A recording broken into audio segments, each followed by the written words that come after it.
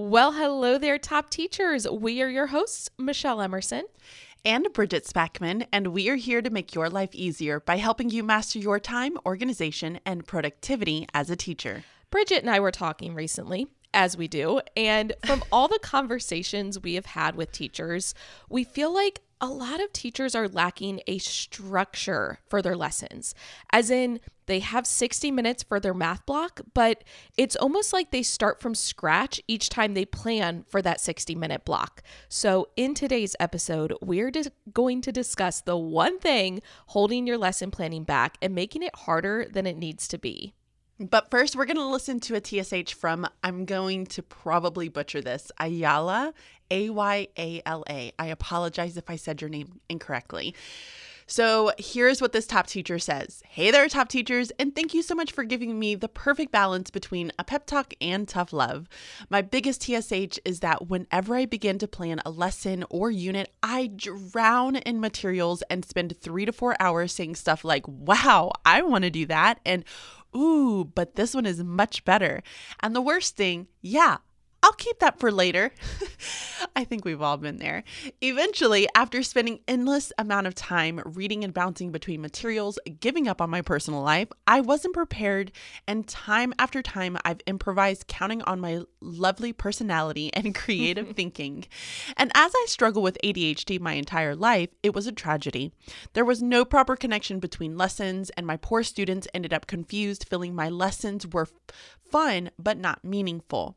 I lack formal training as I changed my profession from a copywriter to a teacher in a 5-week of Zoom training in the summer of 2020, thanks to COVID limitations.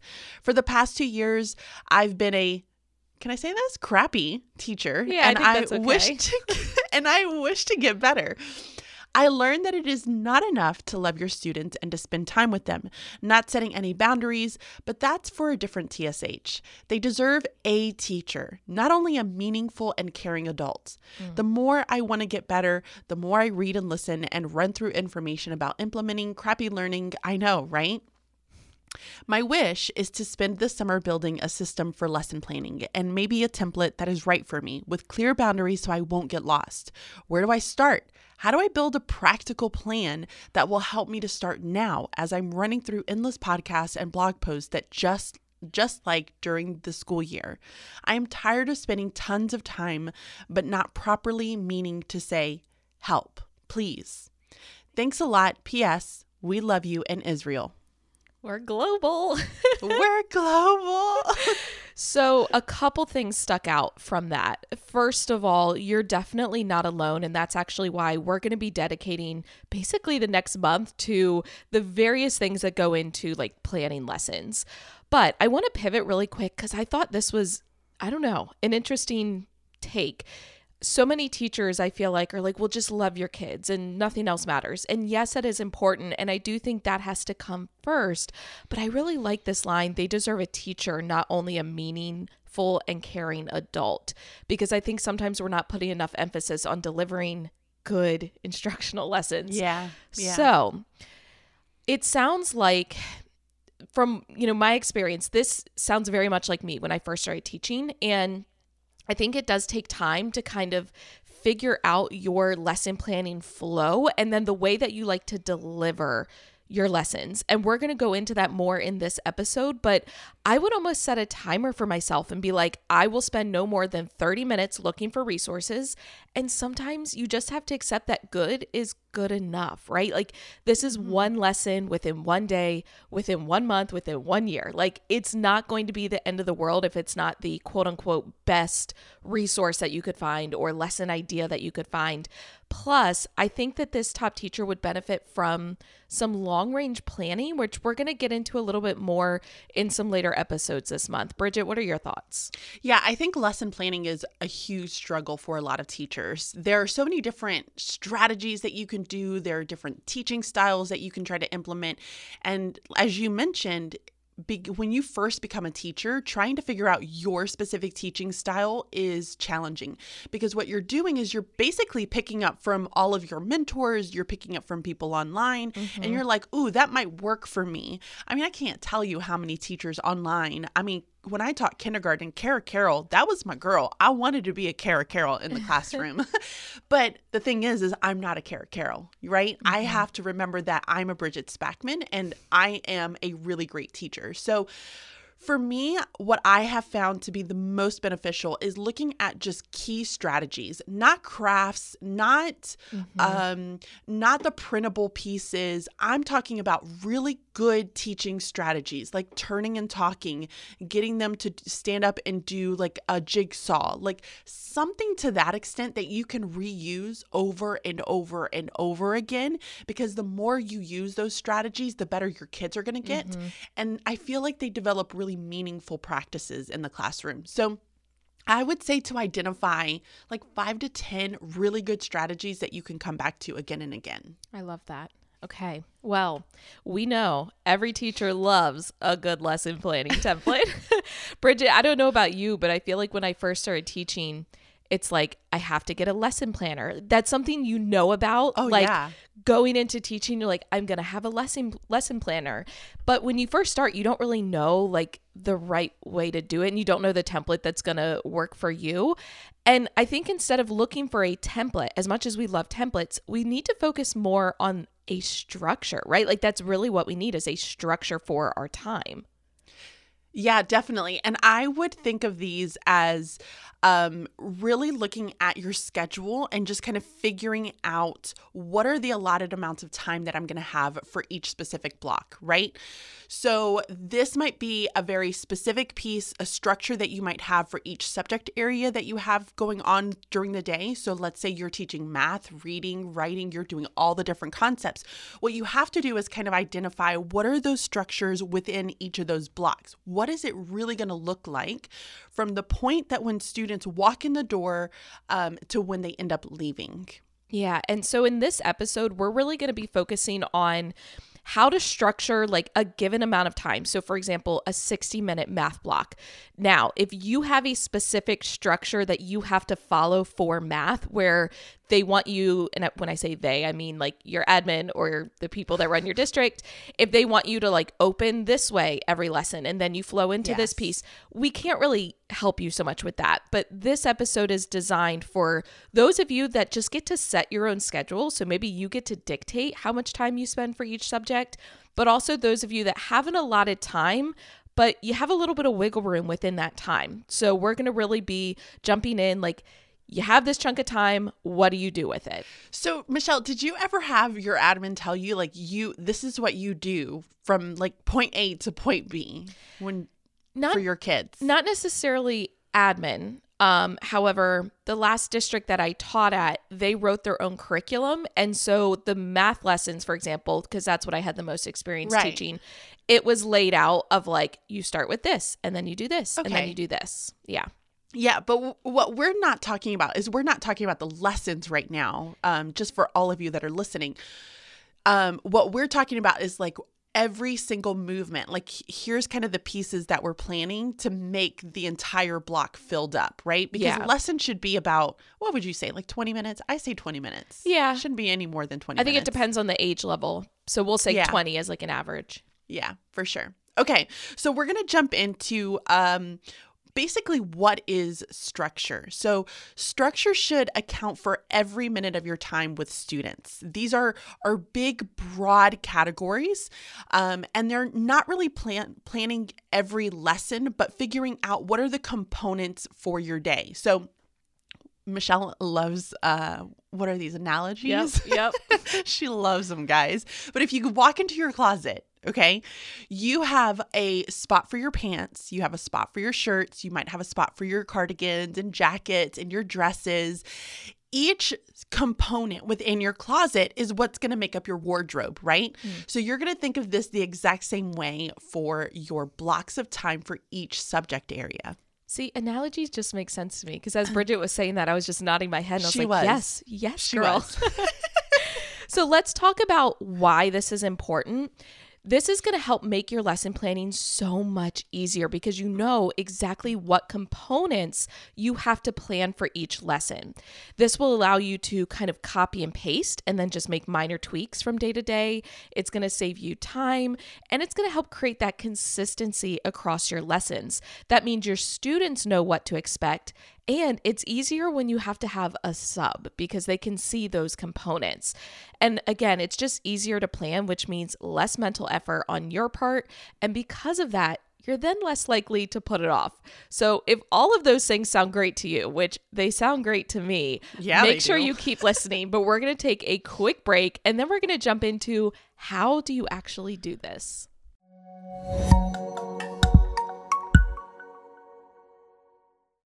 We are popping in real quick to let you know about a new product line available in our store at teachingonthedouble.com/store.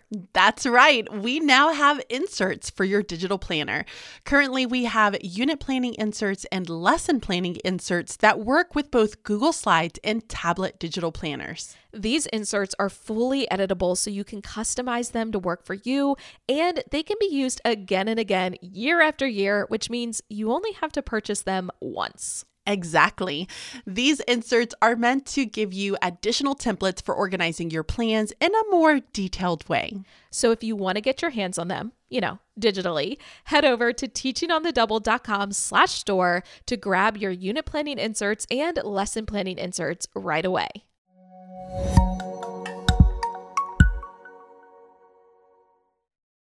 Okay, we're back from the break and we are going to chat about how do we go about creating this structure that is ideal for creating your lessons, your plans, right, for every single day. So the first step for this is going to be to figure out your total time. This might start with like a whole day. So what does your whole day look like? But then you might start to break that down into your subjects. Most of the time you're going to have like ELA, then math, then science and social studies. And of course, you can incorporate some of those other subject areas, but we like to keep them pretty broad because those structure pieces that you're going to have are broad. You're going to change these a little bit. You're going to tweak it to make it fit every single lesson, but the structure is going to remain the same. So try to keep these blocks of time uninterrupted. This is so, so important and something that I don't really have this year, y'all. So I just want to throw that out there. I'm a little bitter. I'm fine.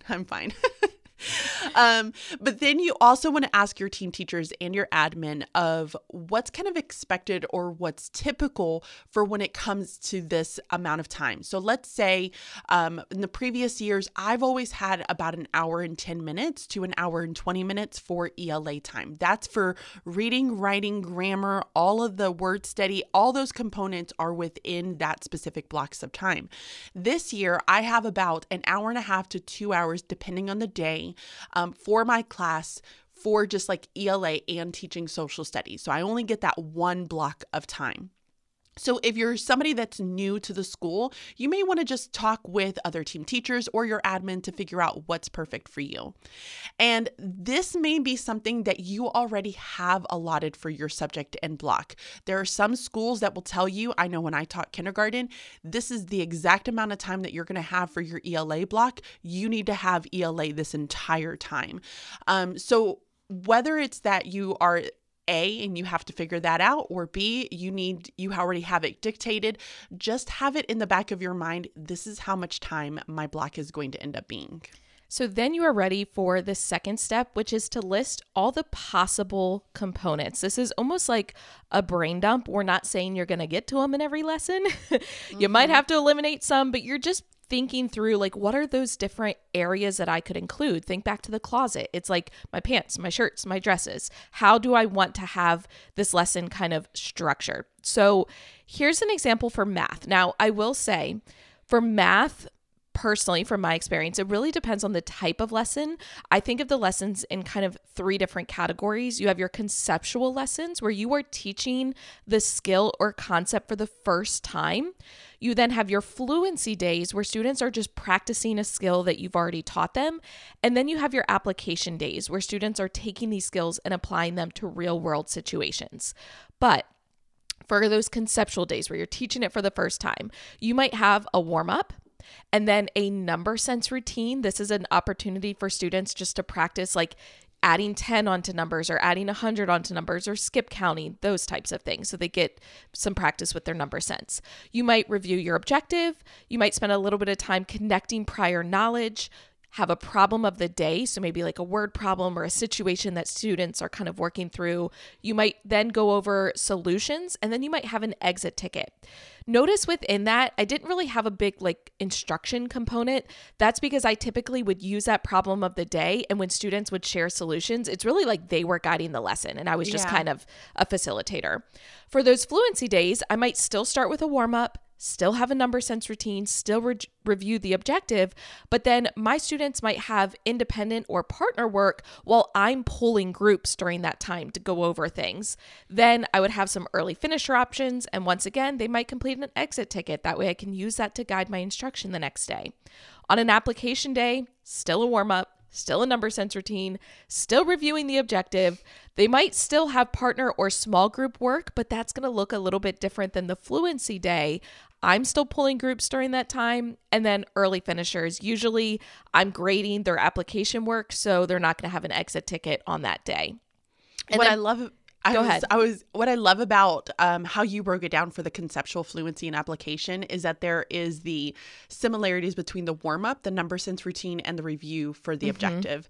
And I love that because I feel like kids know exactly what to expect when they walk into your classroom, and that cuts down on behaviors like tremendously. Exactly. It's that consistency. Exactly. Bridget, what would you do then for ELA? Yeah, so for ELA, it's kind of similar to math in the sense that when they come in, I give them something to do for a warm-up. And this was for a number of different reasons. One, it's because I need to get myself together. Yeah. Whenever I'm switching blocks, it was just I need something for my kids to do. So that way I don't have the behavior issues, but then I also can get them thinking and get their brains just ready to go for what we're about to focus on. So they would have a warm-up. This would take no more than like 3 to 5 minutes. We would have opening circle is what I called it. So it's almost like a morning meeting, but a very reduced morning meeting for each of my blocks. And this is where I would review the objective. We would have book talks during this time. And then I would just kind of talk through any pieces that we needed to focus on for the day while they were working independently. And again, that was something that would last maybe 5 to 8 minutes. I would have my mini lesson, which was 20 minutes. They would have an activity that I tried to keep it from about 15 to 20 minutes of an activity for them to do independently to show that they were able to apply the skills and strategies that we taught from that mini lesson. And then, of course, you had things like independent reading, independent writing, and then a closing circle at the end, which was like about 5 minutes or so. So notice how I attached times to each of those specific components. And that's going to be important because when you're looking at that really big structure again, you're going to be kind of adding all those there. Yeah, I was going to say Bridget already just kind of went into number 3, which is fine. And I'm making a face right now to her and like, oh my gosh, I am so sorry. That just means we planned this out really well because you knew exactly what was coming next before you even having looked. a day, y'all. I am having a day. So number 3 is to then label the components with those estimated times. This is going to give you a clear idea of what you can realistically fit in. Because remember, we said for number 2, it was kind of like a brain dump and you wouldn't necessarily be able to get to all of them. So just go through each component and kind of ask yourself, like, how much time would I need to do this? So for me with math, again, like Bridget, that warm up would take maybe 3 to 5 minutes. And typically during that time, I may be going around and answering any questions from like their homework or checking through attendance, all of those other kind of tasks. My number sense routine was always capped at no more than 5 minutes. Reviewing the objective was quick. That was like a 30-second, component. And then connecting their prior knowledge, that's like 1 to 2 minutes just to kind of capture their attention. The problem of the day is where we would spend a bulk of our time. That was typically like 30 minutes. And again, that was only on those conceptual days. Mm-hmm. And then we would spend another 10 to 15 minutes really sharing out those solutions. And then the exit ticket would typically take no more than about 5 minutes. So I've already given it to you for ELA, so I'm not going to go back over that. But let's go ahead and jump into step 4, which is to choose the must-dos. And so when you're looking at the time that you have for each of your different subject areas, you then need to look and determine which of the components need to be added first. These are going to be your non-negotiables, right? You have to have a mini lesson. So, and then you might also want to incorporate every single day an independent practice, because that's how you're going to assess the learning that was conducted during that. So already, if I was looking at my ELA time, that's a good 40 minutes out of my block already. So now I have an idea of what do I need to focus on during that specific time. Yeah, so for math, my non-negotiables were always the number sense routine, because I feel like students, especially as they get up higher in the grade levels, if they do not have number sense routine, or not a number sense routine, but if they don't have a strong number sense, I just feel like everything crumbles. And then the problem of the day was my non-negotiable on those conceptual days. And once again, that's already 35 minutes of my chunk of time. So depending on how much estimated time you have for these non-negotiables, then you can figure out how much time is left. And Bridget, what do they do with that time that's left? So this is the last step for it. You need to fill in your may-dos. And this is where you can sprinkle in depending on what you have left. So if I know that I only have that hour block and I have 40 minutes, I only have 20 minutes left. So I might have my opening circle, my closing circle, and a warm-up. And that's really all I've got left within that block.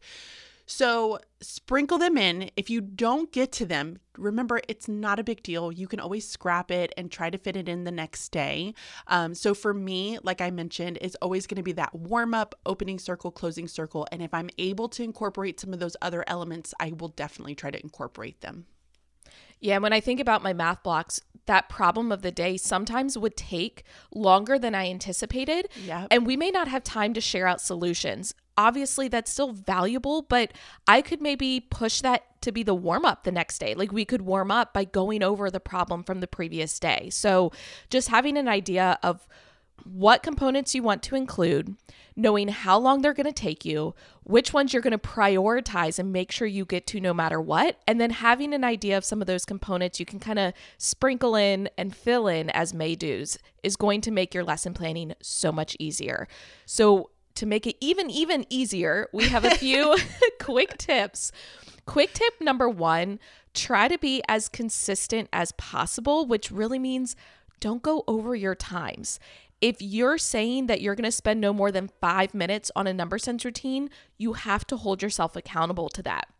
Set a timer if needed. I always love those big giant timers that will stick on your board like magnetically, or you can even add a timer to your slides. So if you're a Google Slides teacher like I was, I could add a 5-minute timer onto the number sense routine, and you can even use the settings so that the timer, which is like a video file, will start playing automatically when you go to that slide. So it's really holding you accountable. You can't be like, oh, I forgot to click the timer. I feel like that would stress me out.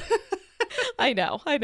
Bridget, what about tip number 2? So tip number 2 is to take your structure and place it into your lesson plans. So that way you can fill in each item as you plan. So if I know that I'm going to have a warm up, an opening circle, a mini lesson, an independent activity, I'm going to write that into my plans, and I'm just going to copy and paste this in for each day. Now I have a very specific structure for what I need to plan for and fill in, so that entire hour and 10 minutes is completely filled up. I love that. And then finally, tip number 3 is to pair each component with a material that's going to save you time. So for example, have your students use whiteboards for their warm-ups or even for their problem of the day. Taking time to get out notebooks from a specific drawer, and then you have students who are like, I don't have a notebook. I forgot mine at home. That's wasting time. And I think sometimes teachers feel like it has to be fancier than it really is. You know, they can do their warm-up on a whiteboard or even right on their desk. That was always my go-to if a student, for whatever reason, their whiteboard had disappeared. I never understood how that happened. But they could write with a whiteboard marker on their desk. So they never had an excuse. Think about how much fun it would be, Michelle, to have just a random day where you just did shaving cream on the desk. And that would be kind of their white. Now that would be like a super fun, also messy, also time consuming day. But in my back of my head, I'm like, ooh, that would make like for a very random fun day. Yeah, I was going to say you would have to allot time to clean it up, which is fine. But I would have those random days where I would let everyone write on their desk. And that was a super easy way to change it up, make it engaging, make it exciting. But it was no extra work on my part. Exactly. And I think that's the key too, right? It's not extra work on your part. You're not having to go through those notebooks and double check everything and grade things. This is something that you're doing just as a quick assessment. And I think those are some of the most beneficial and authentic forms of assessment that we can take as teachers. Yeah. And I'm sure there's probably at least one person listening right now and they're like, but wait, I need to be able to grade it, or I need to be able to check over their work. You don't need to grade everything your kids do. Mm-mm. And assignments like this, they don't need to be graded. That's why I mentioned having an exit ticket at the end, which I didn't always grade their exit tickets. Those were just a way for me to kind of sort and figure out which students needed support. But with the whiteboards, I always had a clipboard that I was carrying around with me around the classroom, and I would make little notes for each student, whether like they got it, they need more help, whatever, just by looking over their shoulder. I didn't need to collect these or have evidence of it. I could just take anecdotal notes as I was walking around the room. Amen, lady. So we hope that this idea of creating a structure for each of your individual blocks is really going to help you just transform your lesson planning at the end of the day. We would love for you to take some time right now to check out our website and submit your time-sucking hurdle. We want to know what your TSH is. We would also love for you to subscribe to the podcast so that you can get notified the next time we drop our new episode, which is on Thursday mornings. And please make sure to leave us a review over on iTunes, guys. We were looking and we haven't had a review in a while. I really would love for you to go and put a review. I'm sounding so harsh right now. Very motherly. Tough love. Tough love. Leave us a review. All right, guys. So until next time, be timely, stay organized, and be productive. Bye-bye. See ya.